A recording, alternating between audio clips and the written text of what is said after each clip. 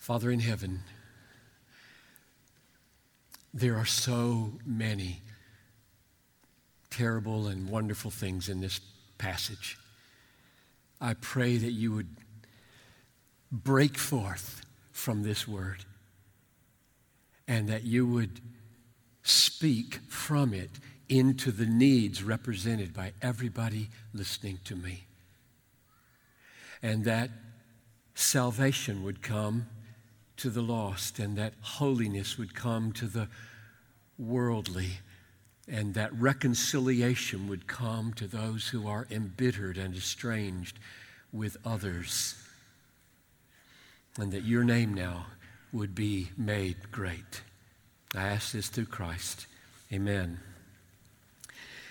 So these last closing words of 2 Timothy are sad and beautiful and heartbreakingly hope-filled.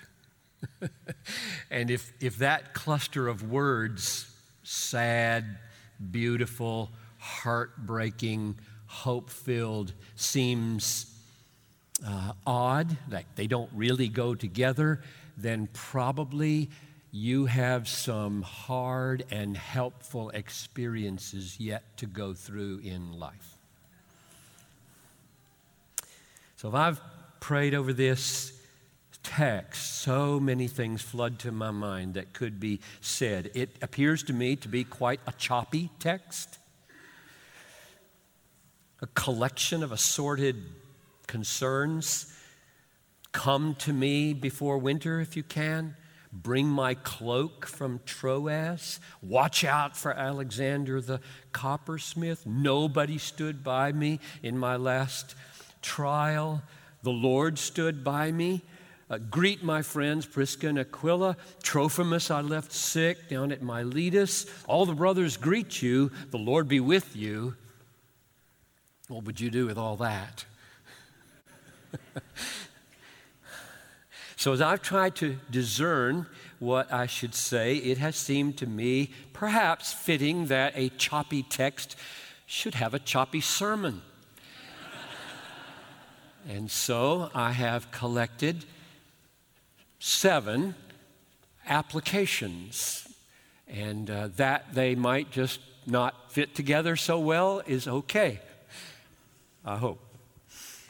Because this text I find difficult to fit together. I think the overall point or the overall impact that Paul wants these verses to have is this: no matter how hard ministry is, Jesus is rock solid reliable. I think that's the main thing he wants you to take away. Verses 17 and 18. When nobody stood by him at his defense, the Lord stood by me, strengthened me, so that through me the message might be fully proclaimed and all the Gentiles might hear. So I was rescued from the lion's mouth. The Lord will rescue me from every evil deed, bring me safely into his heavenly kingdom. To him be glory forever and ever. Now, I think that's the main thrust. He wants us to take that away. The Lord will stand by you. But to feel the force of that, you need to feel and see the assortment cluster of burdens that surrounds that. And then it'll get bigger. It'll feel more wonderful if you see all these things around Paul that are not so happy. So I've got 7 observations here that I hope will be useful to you. They were to me. Number 1, Christian ministry is relationally hard. And I'm thinking first about Paul and Timothy and vocational ministers, but I'm thinking of you too, because you are all, if you're Christian, you're all ministers called upon to love other people for their good according to your gifts. That's what ministry is, and that's every believer. So I think this is for you when I say Christian ministry, that is Christian life, is relationally hard. And Paul seems to want Timothy to feel that because of how many he dumps on him. Here's 5, and there are more. Verse 10, Demas, in love with the present world, has deserted me. He's gone to Thessalonica. I think Demas was once a faithful partner, because over in Colossians chapter 4, he says, Luke, the beloved physician, greets you, and so does Demas. And now he's gone, and he's forsaken Paul. That's number one. Number two, just being alone in the ministry, not just forsaken, but alone in the ministry can be a trial. So verses 10, middle of the verse, Crescens has gone to Galatia. I don't think that means he forsook me. I just think there's some ministry things that I want him to do. Crescens has gone to Galatia. Titus over to Dalmatia. Luke alone is with me. So once upon a time, there was quite a team here. And now it's just me and Luke. And it gets worse. Number three, Alexander the coppersmith. This is verse 14. Alexander the coppersmith did me great harm. Verse 15, middle of the verse. He strongly opposed our message. So ministry is relationally hard, not just because there's loneliness and sometimes abandonment on the inside, but there's opposition, verbal, on the outside. And nobody likes to be verbally attacked. It's hard to be verbally assaulted, even by people you expect it from. Every moment of unexpected silence from a friend and every verbal blow from an enemy wounds the spirit of the Christian. And it happens a lot. So ministry is relationally hard. Number 4, verse 16, perhaps the saddest sentence in the paragraph or the book. At my first defense, no one came to stand by me, but all deserted me. Now, I'm going to come back to this, but for now, just feel the force of it. Luke, where were you? Number 5, verses 20 to 21. Erastus remained at Corinth. I left Trophimus, who was ill, at Miletus. Do your best to come before winter. So sometimes strategic deployments take away friends. I left Trophimus. Sometimes sickness interrupts a planned partnership. I left him sick. Sometimes seasonal changes make aloneness all the more difficult. Please try to get here before winter. Paul mentions those things surely to cause Timothy to feel ministry is hard relationally. That's number 1. Number 2, friends in the ministry can let you down and never return or care for you again. Verse 10, Demas, in love with this present world, has deserted me and gone to Thessalonica.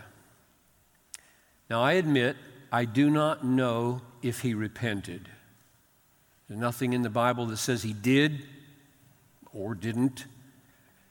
There's no evidence that he did, but surely all of us, at least those who are older, know ministers who have forsaken their partners and left the ministry, left the faith, and as far as we know, never returned. We know people like that. I think Paul wants Timothy here to feel not only a preparation for this sorrow in ministry.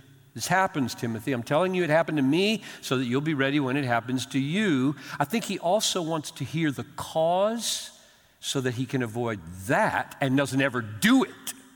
In other words, not ever is abandoned and doesn't ever abandon, because he's seen the cause here. Demas, in love with this present world, has deserted me. There is a love for the world that makes ministry impossible.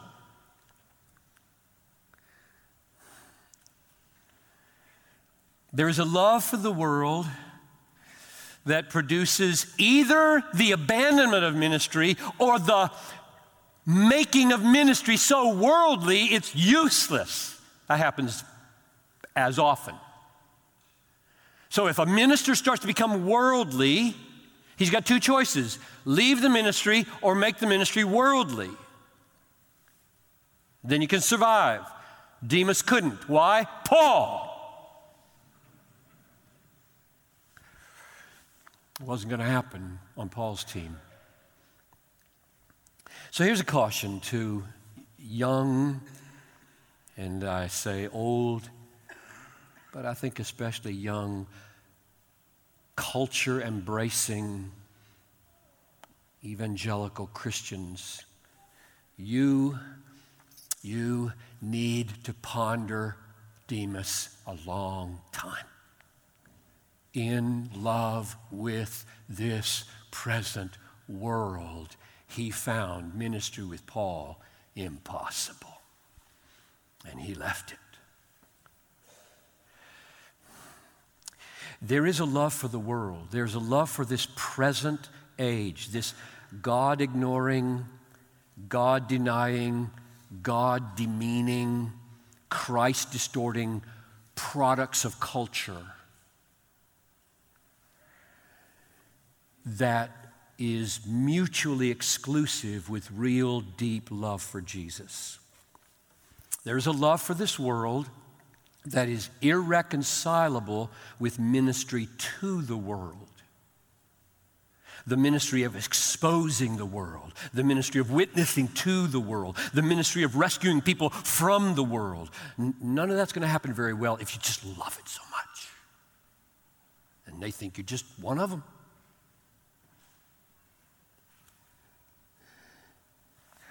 So, young Timothy and young Bethlehem, remember, more people leave Christ, and more people leave church, and more people leave ministry out of love for the world than anything else.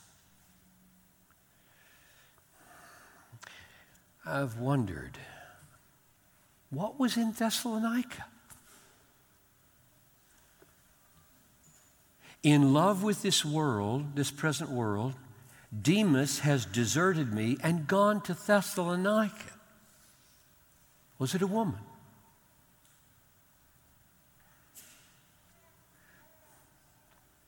Was it home? Maybe he grew up there and he was just nostalgic and was tired of this missionary life and living with the Apostle Paul and just wanted to go home. Was it a business offer? I got gifts, for goodness sakes. I can make some money. Or was it just a comfortably safe distance away from this maniac Paul?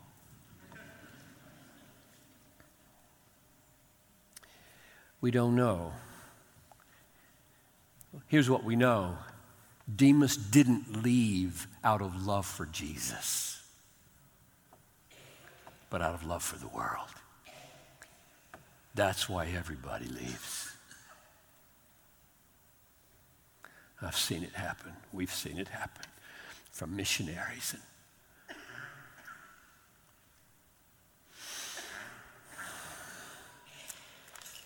He didn't leave to follow Jesus. He left Jesus to embrace the world, the pleasures of the world, the entertainments of the world, the kickback of the world, the praise of the world, the friends of the world. So some of your partners in ministry will do that. Number 3, good friends in ministry can let you down and still be good friends in ministry. This is not Demas.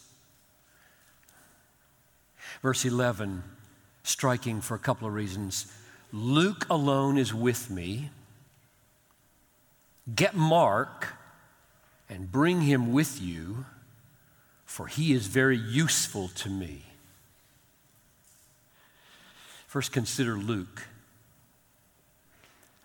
Or first consider Mark. Just want to pass over Mark. You remember Mark? Mark abandoned the ministry on the first missionary journey.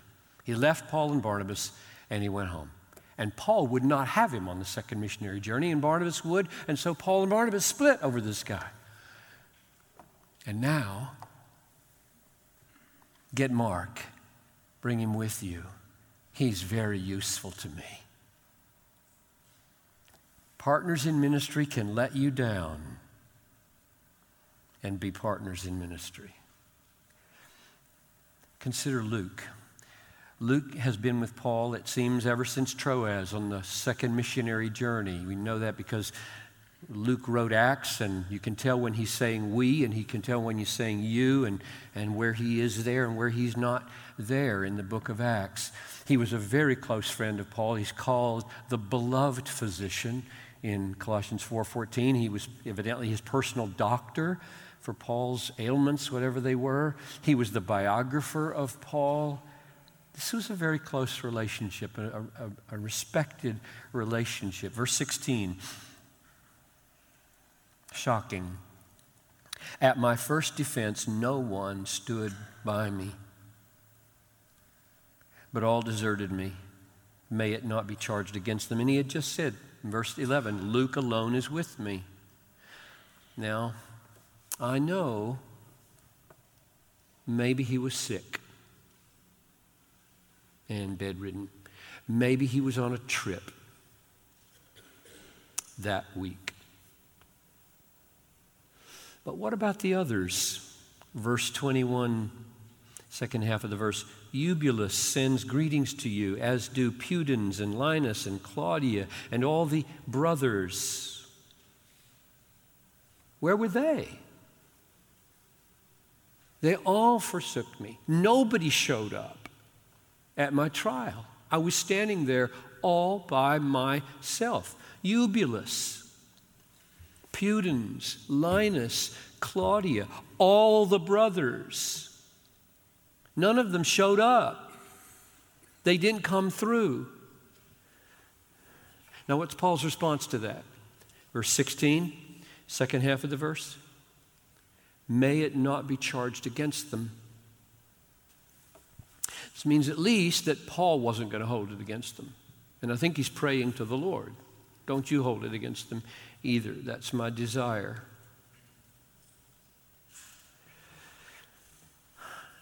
He is sending greetings to Timothy in verse 21 from all the people who let him down at his point of huge need. They let me down. They didn't come. And he didn't say, write your own letter of greeting. I'm not going to mention you in my letter. It didn't. It appears to be okay. It appears to be fixed.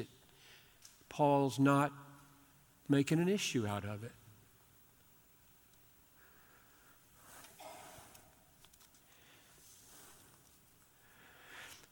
Be careful.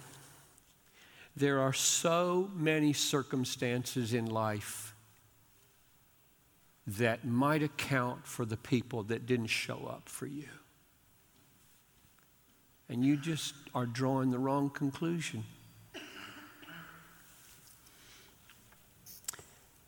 For 32 years I've been at this church as a pastor. You know what one of my sorrows is? There are hundreds of you who could say, Pastor John never showed up at the hospital. Pastor John didn't come to the funeral of my mother. Pastor Don didn't come to the wedding of my son. He didn't show up. He let me down.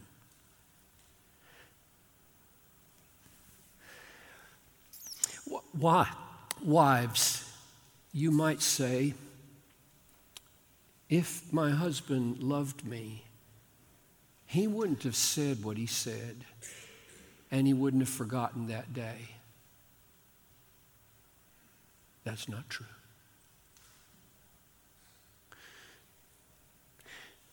You might say, of your teenage child,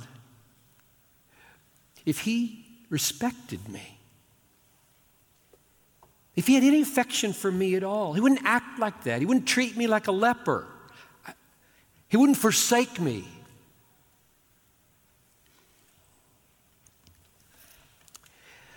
And on the basis of what Paul is saying here and what Christ has done for those who forsook him, even Peter and the 11, they all forsook him. I want to plead with you, don't be simplistic and don't be unforgiving.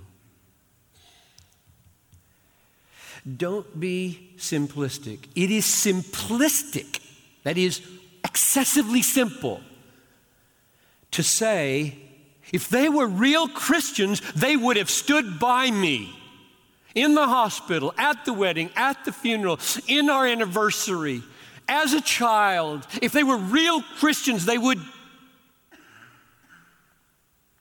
It's not true. Life isn't like that.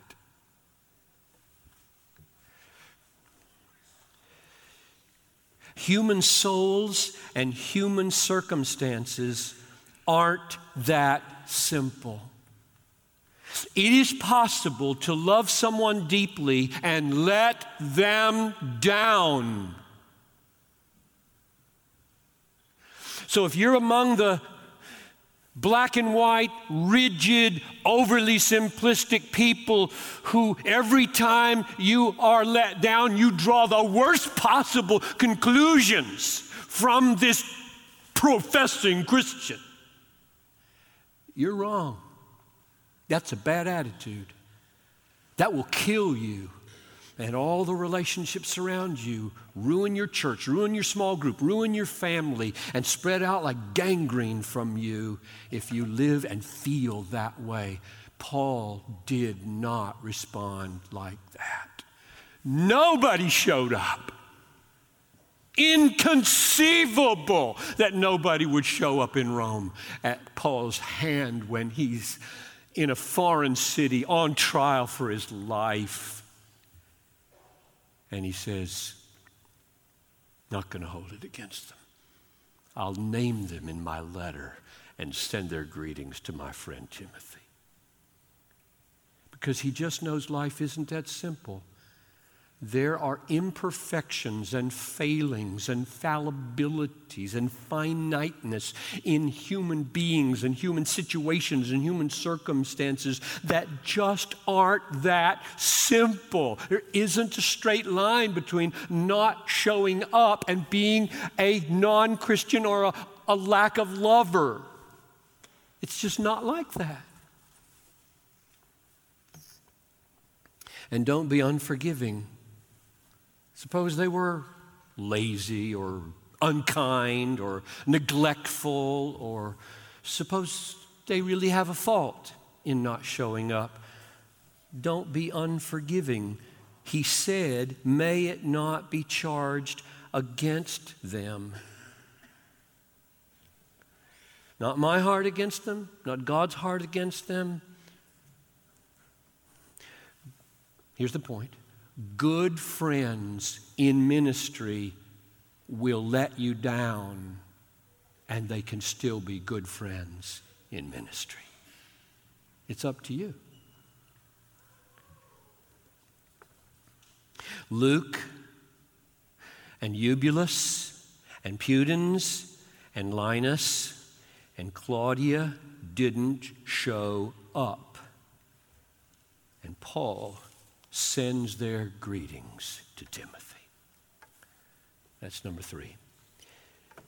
Number 4, Jesus never intended that the enjoyment of his presence would replace the enjoyment of the presence of Christian friends. Get that? Jesus never intended that our enjoyment of his presence would replace the enjoyment of the presence of Christian friends. Put it another way. When Christ died so that we could enjoy him supremely, He did not nullify the enjoyment of Christian fellowship. Friends, He created it when He died. Christ always intends for your friendship with Him to be the heartbeat of your friendship with others. His presence would be the central joy of Christian friendship. And the joy of Christian friendship would magnify the worth of Christ because He's the common treasure between the friends. That's the way He aims it to be. Now, where do I see that in this text? Look at verse 17. Even though everyone failed Paul, he says, "Nevertheless, the Lord stood by me and strengthened me." So I've got a friend. Oh, I've got a friend. Oh, you failures. Which is not the way he talked at all. The Lord stood by me and strengthened me. Now, if that's all we had, you might say, see, Jesus comes through. Jesus always comes through. And if Jesus comes through, let those fickle, failing, finite, fallible friends go. Who cares? I've got Jesus. What does Paul say? Verse 9, do your best to come to me soon. Timothy. Verse 21, do your best, in case you didn't hear me the first time, do your best to come before winter. I want Timothy's presence. Jesus standing by Paul doesn't replace Paul's longing for Timothy. It informs it, it fills it, it shapes it, it enriches it, it deepens it. Doesn't replace it. Paul spoke this way so often. To the Romans, I long to see you.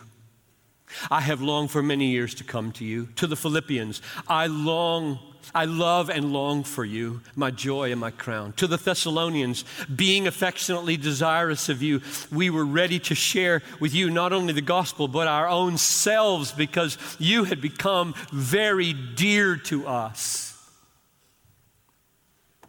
So, even though mere human beings are fickle and fallen and finite and fallible and failing friends, and Jesus never fails, ever fails, Paul cherished those imperfect friendships, longed for them.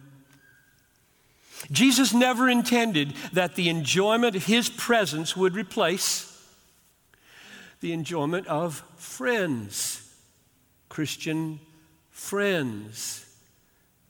Christ didn't die to create isolated worshipers.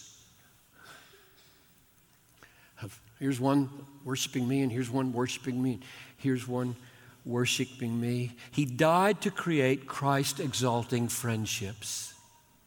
That is, he died to create the church.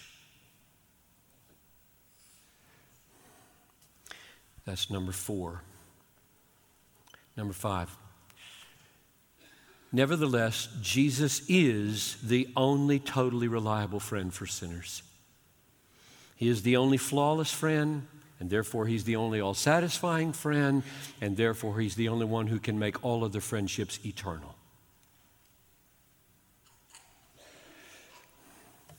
The sweetest words in this text, again, let's read them, verses 17 and 18. The Lord stood by me and strengthened me, so that through me the message might be fully proclaimed and all the Gentiles might hear. So I was rescued from the lion's mouth. The Lord will rescue me from every evil deed and bring me safely into his heavenly kingdom. To him be glory forever and ever. Amen. So as much as you may love your earthly friends, they can't do that for you. There is one friend who can bring you safely into his heavenly kingdom, and that's Jesus. Only one can walk that path with you and see that you make it. Nobody else can rescue you like that. So, Demas, what was wrong with Demas? Demas didn't compute. He didn't feel. There was an insanity and a darkening and a blindness that came over Demas as he tasted the world. It was poison to his soul, and he failed to feel what it means to walk away from Jesus, the one friend who can bring you safely to the heavenly kingdom. He just walked away into suicide. Sin is insane.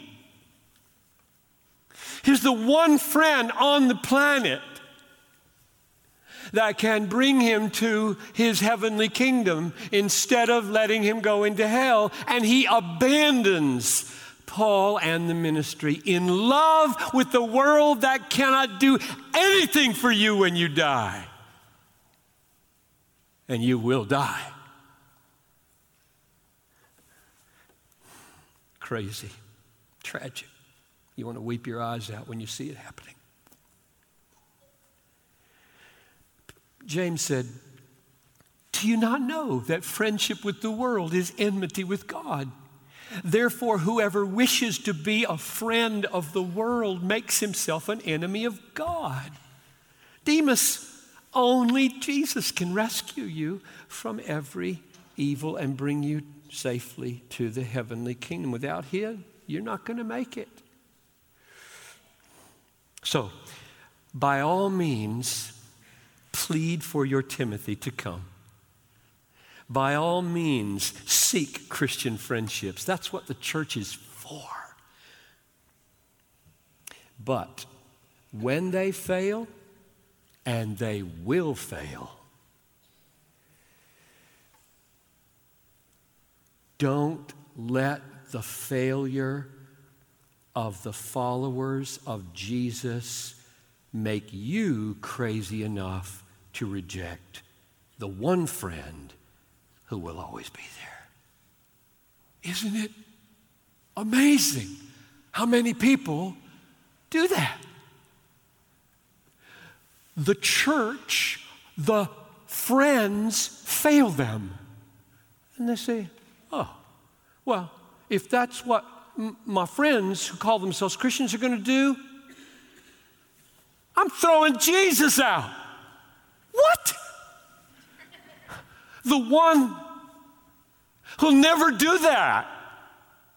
That's crazy.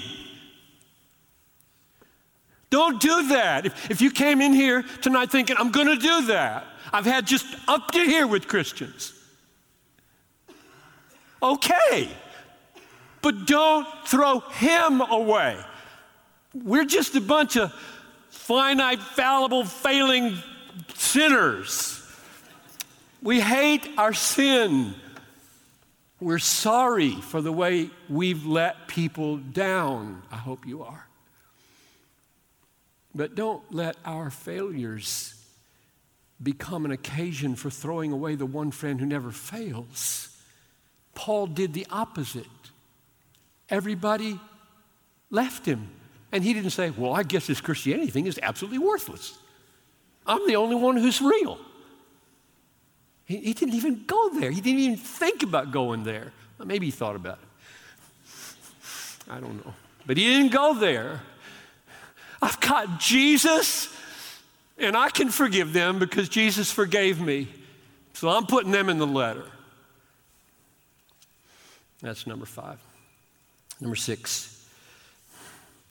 Closeness to God at the end of your life does not remove the need or the desire to read and be spiritually nourished.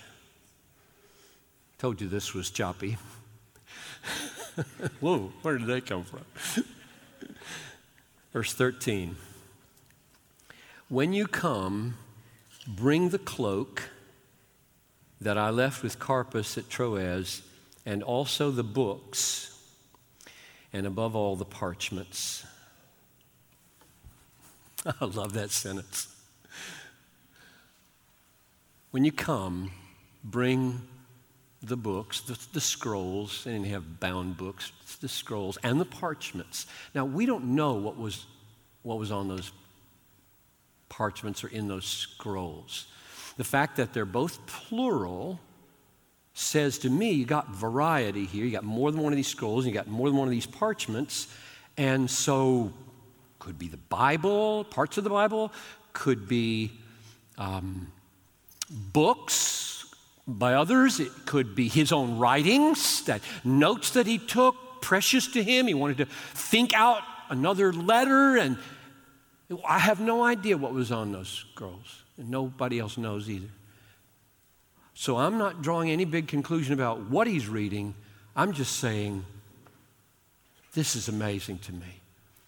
This is the apostle who is an inspired spokesman of the living God. God talks to Paul, tells him what to write. He has just said, I enjoy right-hand intimacy with the living Christ. He stood by me. And he said, the hour of my departure is come. He's this close to death. And he wants something to read.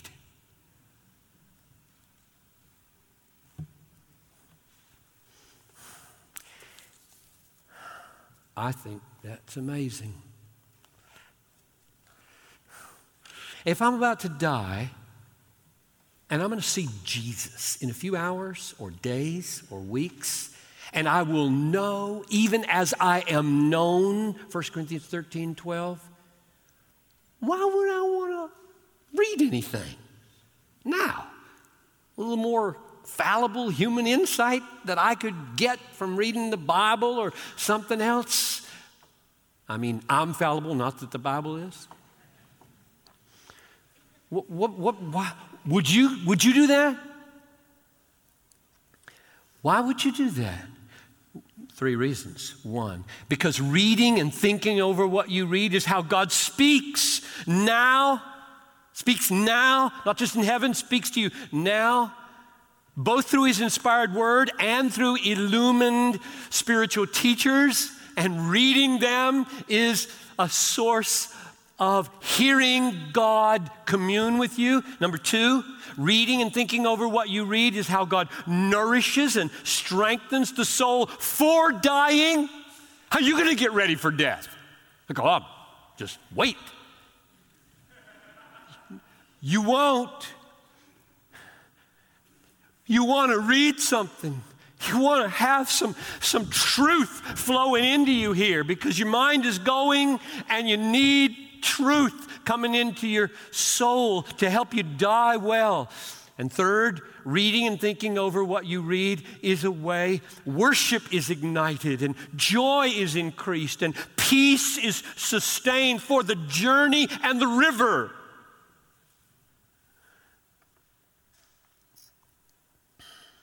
So, form the habit of reading now.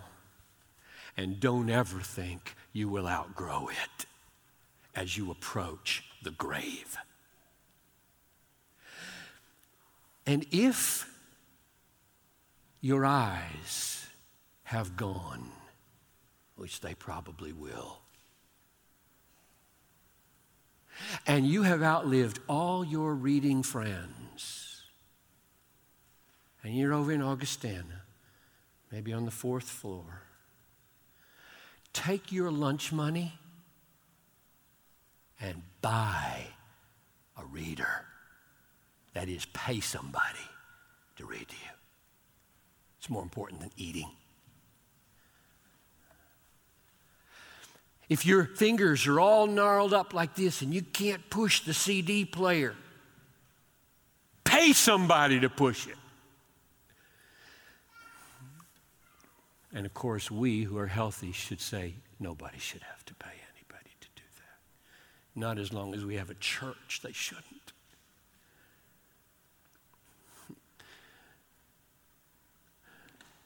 Yeah. Finally, number 7. People with great influence and great authority don't need great possessions, contrary to the American way. Verse 13, when you come, bring the cloak that I left with Carpus at Troas. Seriously? You are the most famous and the most effective and the most authoritative Christian on the planet, Paul. Timothy is 1,000 miles away. I Googled it today. Rome to Ephesus. I don't know if he'd take a boat or walk. No cars, no planes. This is going to be a hard, long journey. And Timothy has a job. He's the pastor in Ephesus. And you want him to bring you your coat. Buy another coat. In Rome, they make coats. Ask Claudia to make you one. What's going on here? I mean, what is this in the Bible? And what is going on? Bring my coat.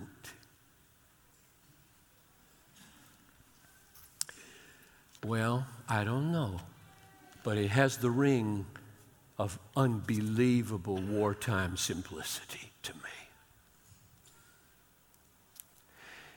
People that get power and influence start to feel like they are owed. You owe me time, you owe me deference, you owe me a better seat on an airplane. You owe me. Don't you know who I am? There's nothing of that in the Christian ministry.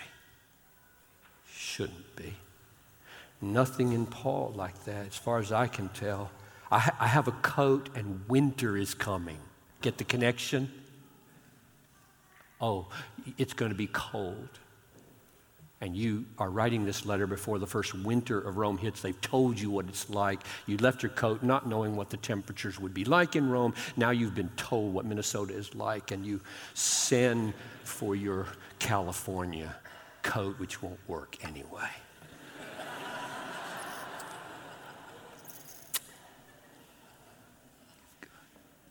If God has given you the ability to make a lot of money, which He has for a lot of you, and that's okay, beware how much you keep.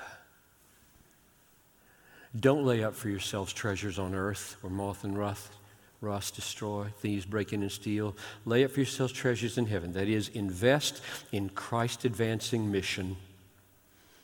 He will bring you safely to His heavenly kingdom. You do not need a posh lifestyle here. If you make $500,000, you do not need a $500,000 lifestyle. I promise you, it will not do you good. It will not be a good witness. So let me close with a story. This just struck me as amazing. So my last point is, as influence increases, as power increases, as authority increases, and as income increases, don't buy the lie that you should be owed lots of coats. What's he doing with only one coat anyway? Well, maybe because Jesus said if you've got 2 coats, give one to somebody. I'm going to close with a story from William Tyndale. William Tyndale was strangled to death and then burned at the stake October 6, 1536, and the reason he was killed was because he gave us the most beautiful English Bible that's ever been written. Tyndale's version, which became the King James Version, which was adapted to the Authorized Version, which has made its way into the ESV version. 90% of the ESV came from the pen of William Tyndale. That's amazing. And he got killed for it. You hold this in your hand, it was paid for by blood. He wrote one letter that we have from that prison a few miles north of Brussels in the 18 months he was in prison leading to his execution. And that letter included this: I beg your lordship that if I am to remain here through the winter, you will request the commissary to have the kindness to send me from the goods of mine, which he has, a warmer coat. Also, for this which I have is very thin, a piece of cloth to patch my leggings. But most of all, I beg and beseech your clemency to be urgent with the commissary that he will kindly permit me to have the Hebrew Bible, the Hebrew grammar, and a Hebrew dictionary that I may pass the time in study. Let's pray. Oh, Father in heaven, this choppy assortment of things Paul said is very precious to us. We are thankful for these helpful windows into Paul's faith and into your faithfulness. I'm thankful that you are a friend for sinners. I'm thankful that I'm surrounded by forgiving friends here. Nobody's ever beat me up for not showing up, even though I'm sure many have been disappointed. I'm thankful for a forgiving people and forgiving staff, and I want to be a more forgiving husband and father and pastor and friend. And I'm sure in this room right now, hundreds feel the same way. We just don't want to be overly simplistic and drawing conclusions about the people that have let us down when it's just probably not true. So help us to be relationship builders and preservers and reconcilers and healers rather than embittered, angry, unforgiving, simplistic relationship ruiners. So come and magnify your friendliness to us and in us, I pray in Jesus' name. Amen.